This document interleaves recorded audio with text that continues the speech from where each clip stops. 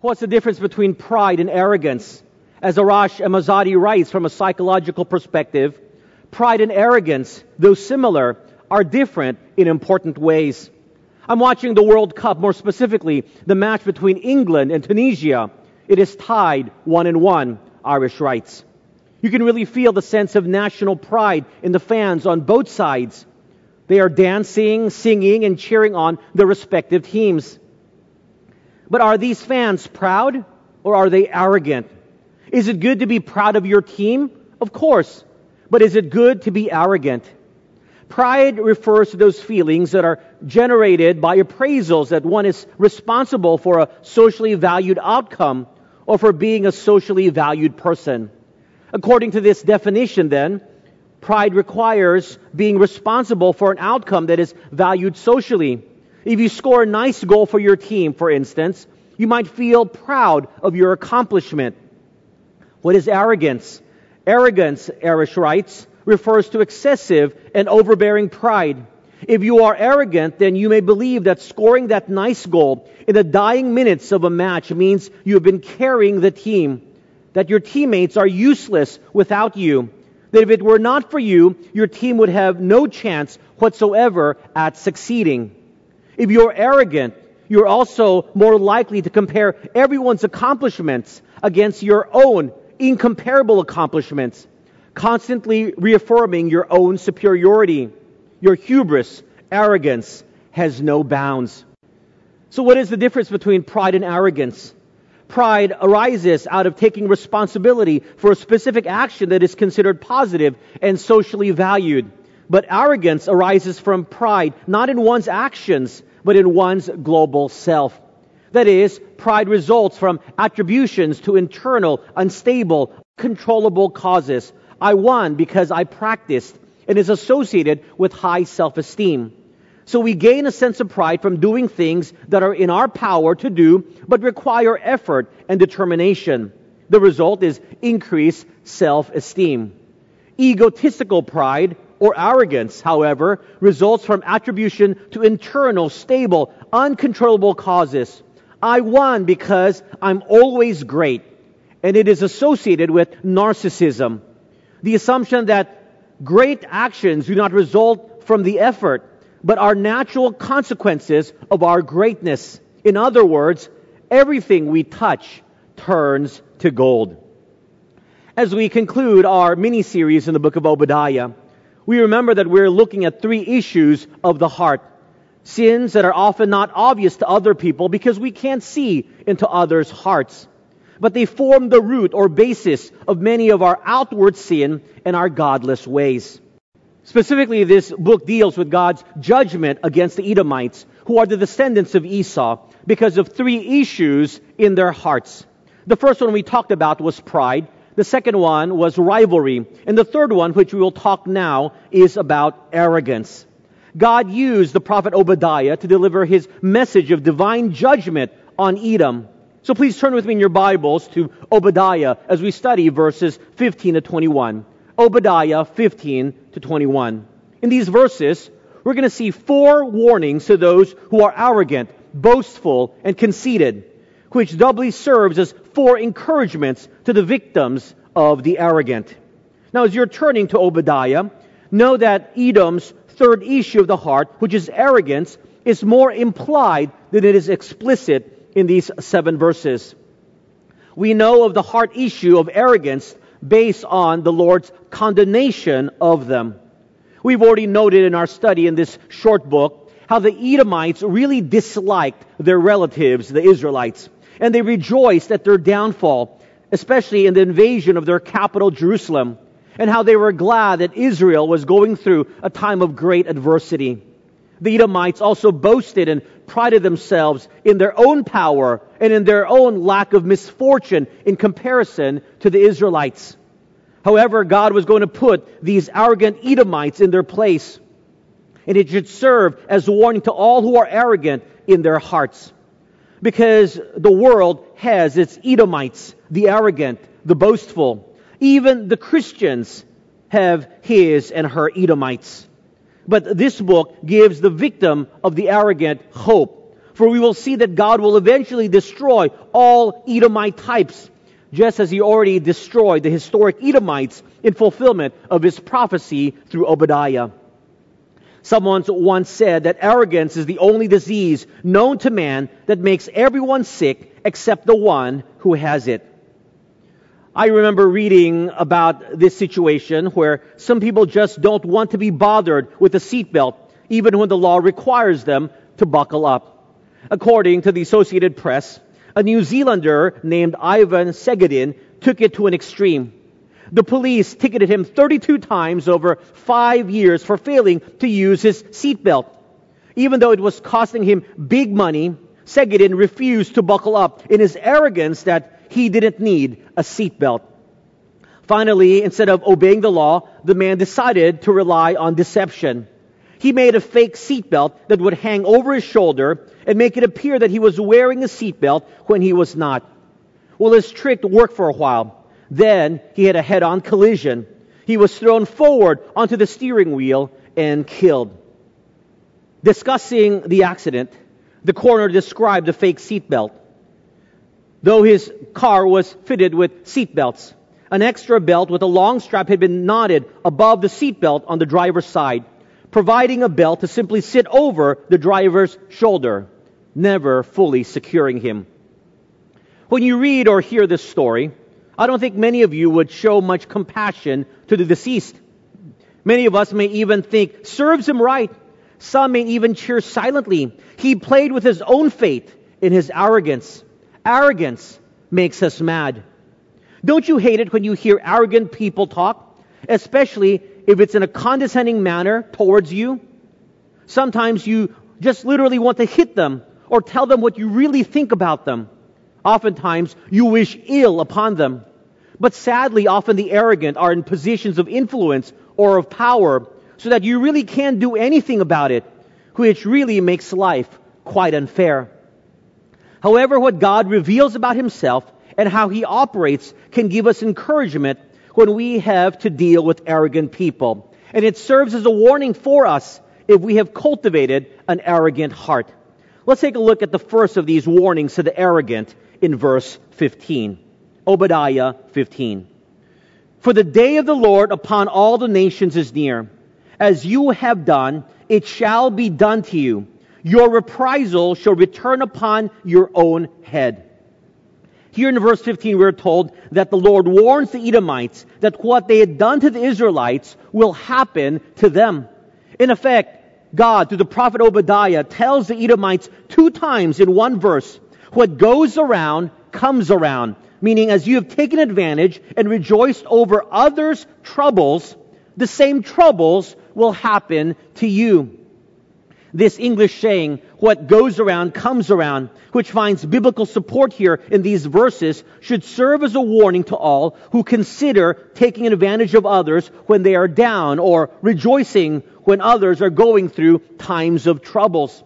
In fact, the Bible tells us in Galatians chapter 6, verses 7 to 8, that what one sows, they will also reap. The actions of the descendants of Esau, by not helping their relatives, the Israelites, but instead rejoiced over Israel's troubles, would come around and be the source of their destruction. God told them, as you have done, it shall be done to you. Greg Roof wrote in 1982, as a foreign student in China, I bought a ticket for a bus trip through the countryside of Guangxi. My number ticket was for a window seat, as I wanted to be in a position to photograph the stunning countryside. However, when I boarded the bus, I found a young man sitting in my assigned seat. I showed him my ticket, explained that I would appreciate the opportunity to sit by the window for this unique experience, and asked him to please move. He ignored me completely, so I sat in the aisle seat. About an hour or so into the trip, an elderly woman sitting in the row immediately ahead of us became motion sick. She stood up, leaned out her window, and vomited. The wind blew that vomit back inside our window and all over the face and the shirt of the uncooperative young man sitting in what should have been my seat. This story would illustrate the biblical principle of what goes around comes around. So this is our first warning to the arrogant. What goes around comes around. Warning to the arrogant, number one, what goes around comes around. What goes around comes around. This is how our Lord teaches the arrogant a lesson. He often allows the arrogant to experience that which they made fun of in others. But it is also a reminder to us that we should not harbor this same heart attitude. Because if you sow an arrogant spirit, not only will you not have many friends, but at the end of the day, it may come back to you. That is what the Bible says. Your reprisal shall return upon your own head. Many years ago, before becoming a pastor, I had traveled to Hong Kong with my mother for a wedding and was dragged to a dinner with some of my mother's classmates. And of course, parents are naturally proud of their children and want to share about their accomplishments. And Asian parents are great at naturally working into their conversation how great their children are.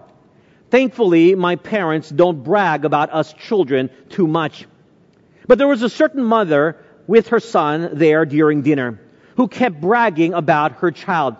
I could tell that her son was getting embarrassed and very uncomfortable with his mother's behavior and arrogant bragging. But she couldn't be stopped. I generally tuned out and just ate the delicious food, which was my only motivation for accompanying my mother to this dinner. She was saying that her son went to Harvard to get his bachelor's degree, Princeton for his master's, and now worked for a prestigious consulting company called Deloitte Consulting as he traveled all over the world. When I heard that the company was Deloitte, my eyes lit up, and my mother, who knew me well, kicked me under the table because she knew I was going to say something that wasn't very nice. I waited until the arrogant woman who seemingly found her identity and self-worth through her son's colleges, job, and accomplishment asked me where I went to school and where I worked as she worked her way around the table asking all of her classmates what their children did and what they were up to. Of course, I knew she was trying to compare me with her son, but hiding it under a fake, genuine concern about our lives and my life. I was ready to answer, but of course my mother kicked me under the table again as if to remind me to be nice in my reply. But I could not contain myself. And so when that auntie asked me what school I went to and where I worked, with some embellishment and drama in my voice, I said, "Auntie, I went to a university that isn't very prestigious. Definitely not as prestigious as Harvard and Princeton.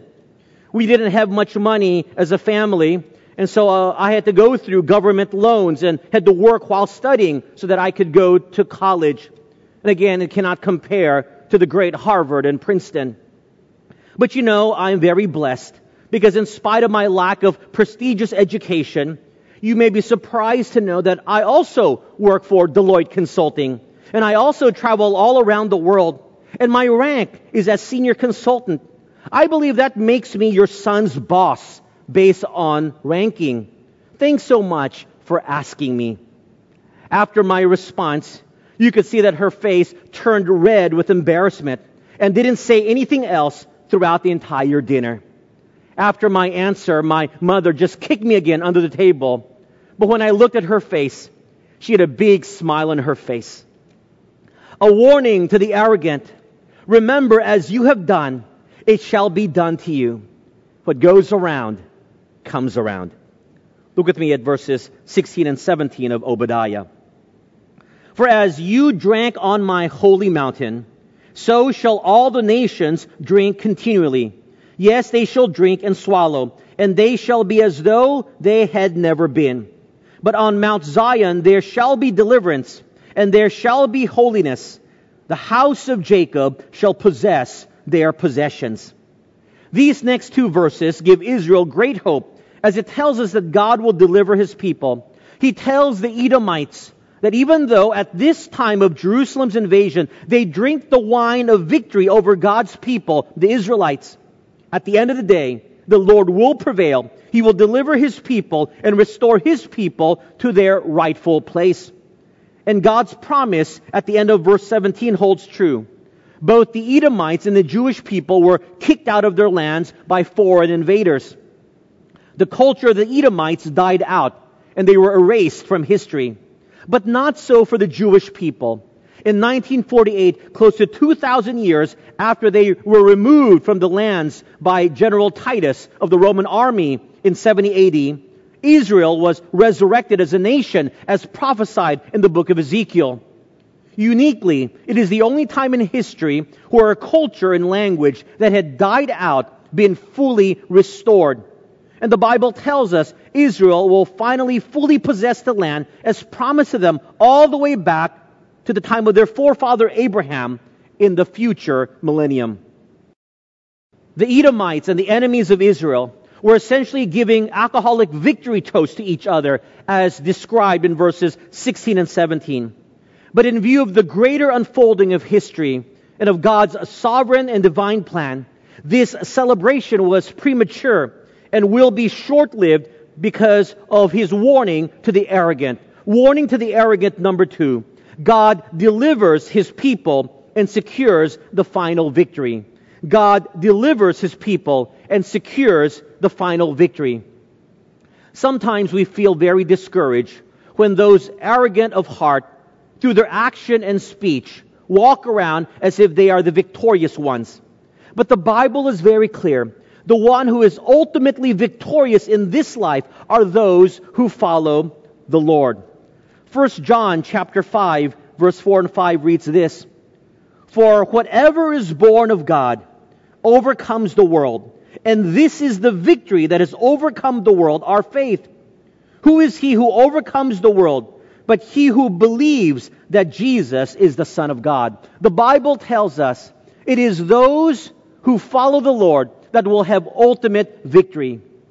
Many people are so arrogant about their accomplishments in life, forgetting that the life we live is only the beginning of a life that extends to the life after this into eternity. No one should be celebrating at the beginning. The only true celebration comes at the end. This is true of sports. You should only celebrate after the final victory is secured. The greatest comeback in the NBA happened on November 27 of 1996, when the Utah Jazz, down by 36 points to the Denver Nuggets, late in the second quarter, overcame this defeat to win 107-103. It was 70-36 at the half and 70-34 just before. Everyone thought the Jazz would lose. Or perhaps in recent history, you remember the 2019 playoff game between the LA Clippers, where they trailed 31 points to the Golden State Warriors before they overcame them, and the final score was 135-131. You see, the only score that matters is the one that shows when the final buzzer sounds. It is true both of sports and true in life. It should be our preference to be the victors at the end and not at the beginning. The arrogant are those who are claiming victory and declaring themselves winners in life without the final bell, the final buzzer having sounded. So they just all end up looking like fools, when the Bible tells us it is God who delivers the victory at the end. You know, it's like playing Monopoly and celebrating wildly because you were the first to purchase property. Or in basketball, when you celebrate wildly just because you scored the first point of the game.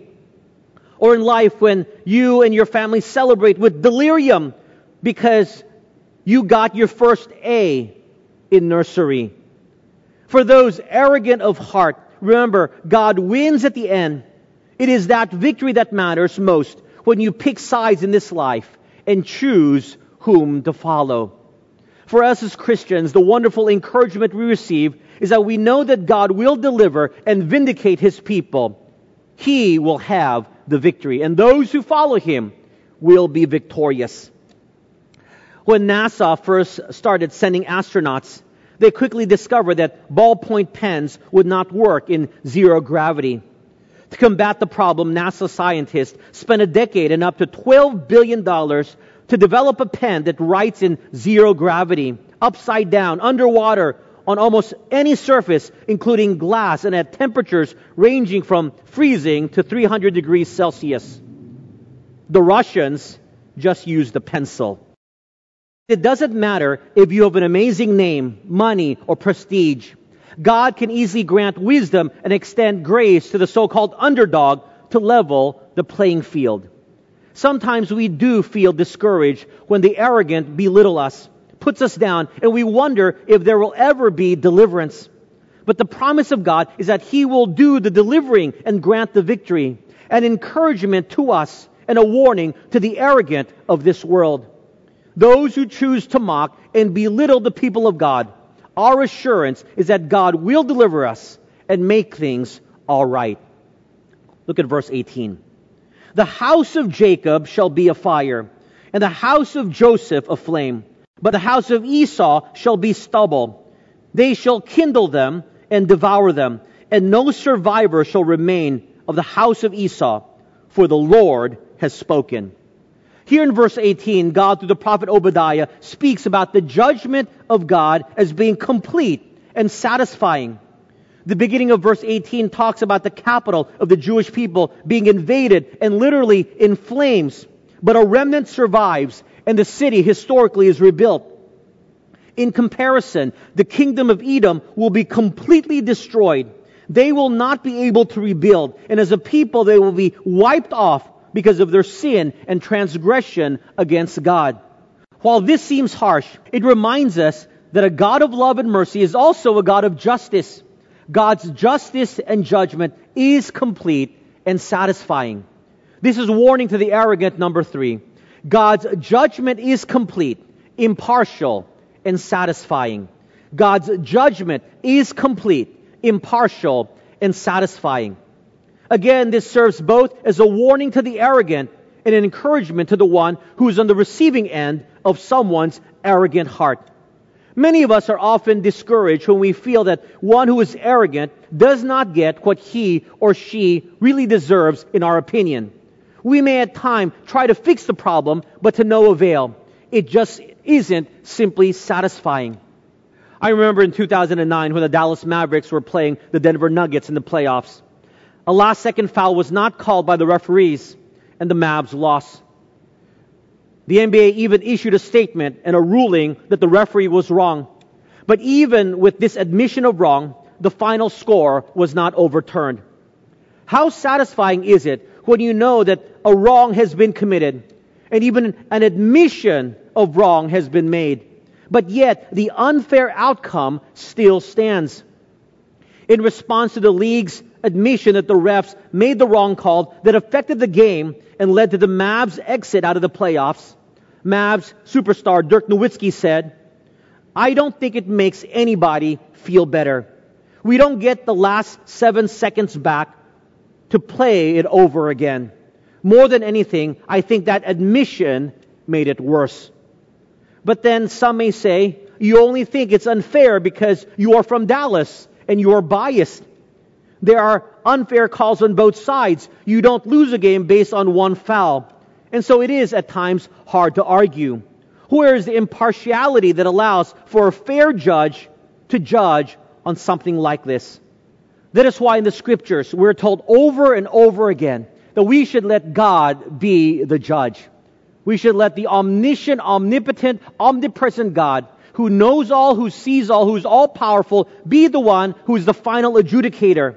God's justice and judgment is always complete. It is impartial because He sees all. And it is fully satisfying because He can do all. There's no use to fight with the arrogant of heart because in many ways we're also biased as they are biased. Let God deal with them and humble them. God's words are clear. In Romans chapter 2, verses 1 to 11, which speaks of God's righteous judgment, it says this, Paul writes, "Therefore, you are inexcusable, O man, whoever you are who judge. For in whatever you judge another, you condemn yourself. For you who judge practice the same things. But we know that the judgment of God is according to truth against those who practice such things. And do you think this, O man, you who judge those practicing such things and do the same, that you will escape the judgment of God? Or do you despise the riches of His goodness, forbearance, and long-suffering, not knowing that the goodness of God leads you to repentance? But in accordance with your hardness and your impenitent heart, you are treasuring up for yourselves wrath in the day of wrath and revelation of the righteous judgment of God, who will render to each one according to his deeds, eternal life to those who by patient continuance in doing good seek for glory, honor, and immortality. But to those who are self-seeking and do not obey the truth, but obey unrighteousness, indignation and wrath, tribulation and anguish on every soul of man who does evil, of the Jew first and also of the Greek. But glory, honor, and peace to everyone who works what is good, to the Jew first and also to the Greek. For there is no partiality with God. I like what Gary Hogan writes about manipulating justice. As any parent of small children will tell you, children have an amazingly acute sense of justice. Even the most fractional disparity in the distribution of the most trivial family good will be met with cries of, "That's not fair." Of course, over time, parents will also note among children a powerful capacity to conveniently bend notions of justice to self-interest. A 6-year-old's passion for justice is clearly not disinterested or unbiased. In the hands of clever human beings, justice becomes an amazingly flexible concept. In fact, as we get older, it comes to look more like a powerful tool for getting what one wants.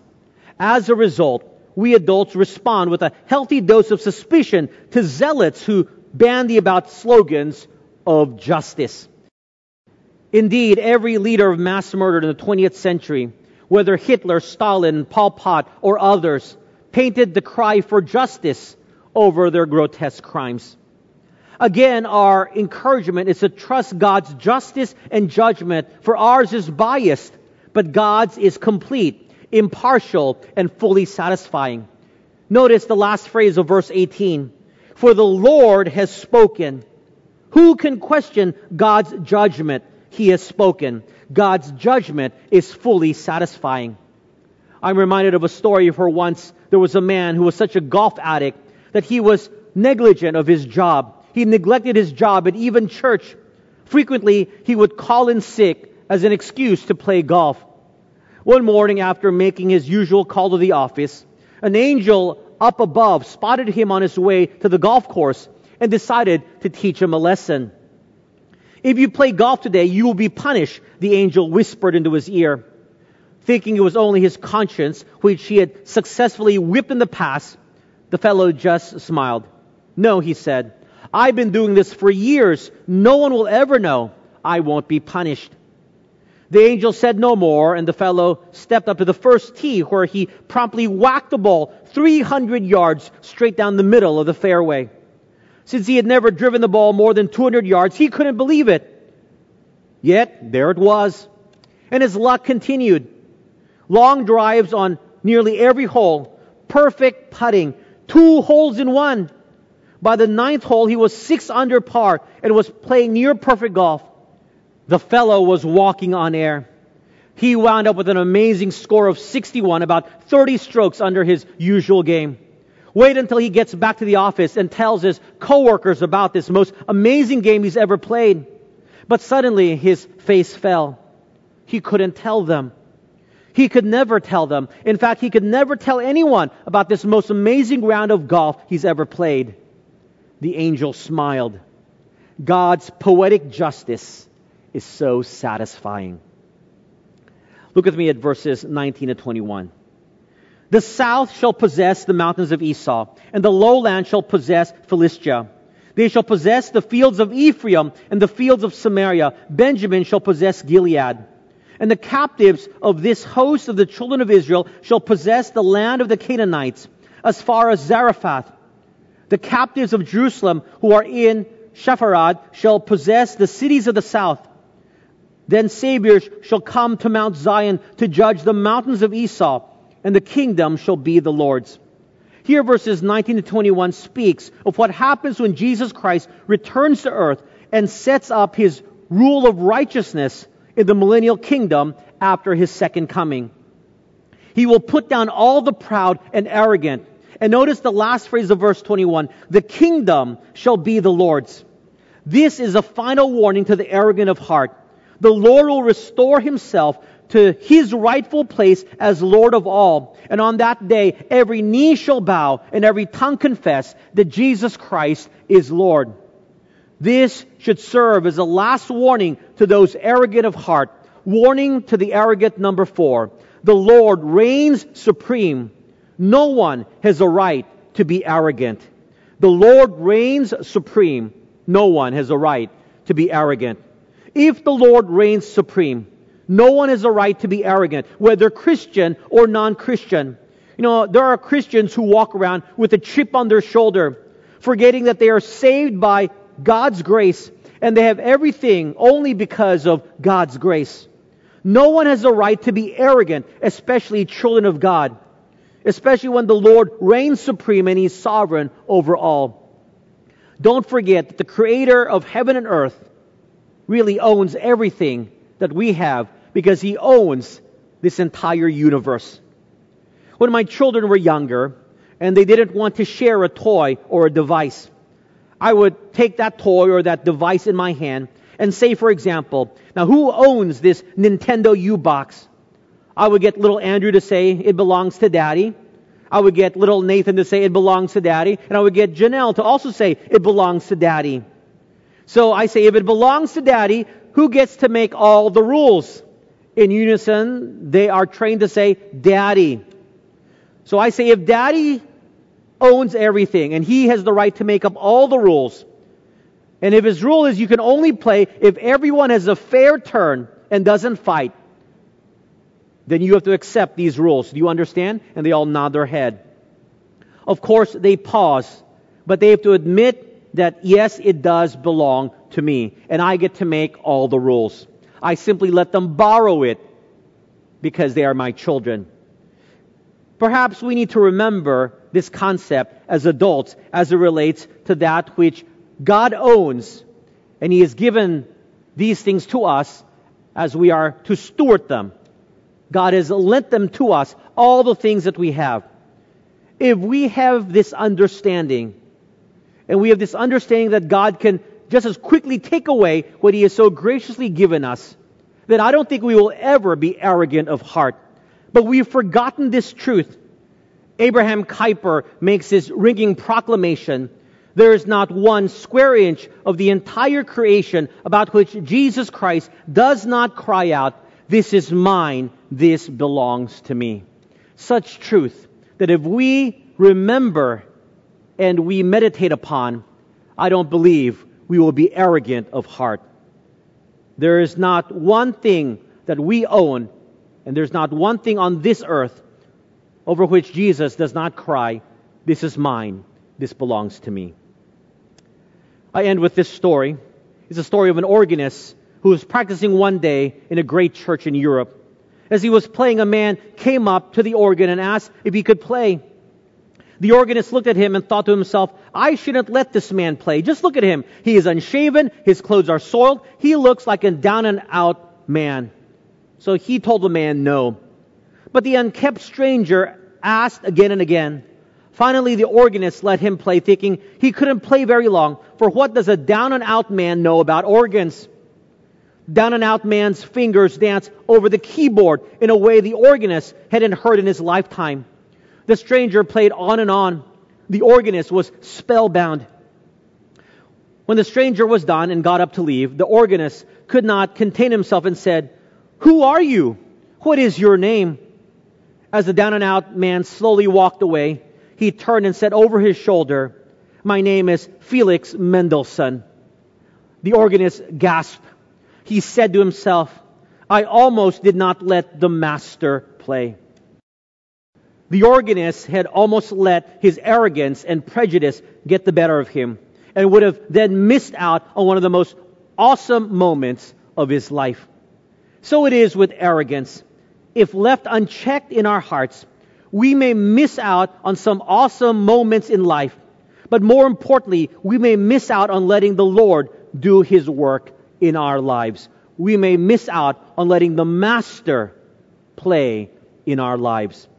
So as we close this short book, I hope all of us will examine our hearts to address the sinful heart attitudes that we may be cultivating, which while others may not see, manifests itself in destructive ways in our actions and in our speech. Are we proud? Are we rivalrous? Are we arrogant? And if the latter, let us be warned that what goes around comes around. Let it serve as a warning to us that God delivers His people and secures the final victory. Let it be a warning to the arrogant that God's judgment is complete, impartial, and satisfying. Let it be a warning that the Lord reigns supreme. No one has the right to be arrogant. So let's acknowledge the power and the sovereignty of God in all things, and let us remain humble. Let's pray. Heavenly Father, thank you for your word. This book, Obadiah, has pierced my heart because it has shown me, and I hope it has shown those who have heard, that there are so many issues of the heart that we simply do not acknowledge and do not deal with. But yet, Lord, I pray that we would deal with the pride and the rivalrous and the arrogant attitudes in our heart so that we can serve you in a way that is honoring and pleasing to you. Father, what right do we have to be arrogant when you are sovereign over all and you own all that we have? Help us to keep this perspective so that we will not miss out on allowing the Master to have control over our lives. And we submit to you, Lord Jesus. And we say, Lord, we have nothing to be prideful for. We have nothing to be arrogant of. We invite you to come and take control of our lives as we live our lives for you. Bless your people as we have heard your word. In Jesus' name we pray. Amen.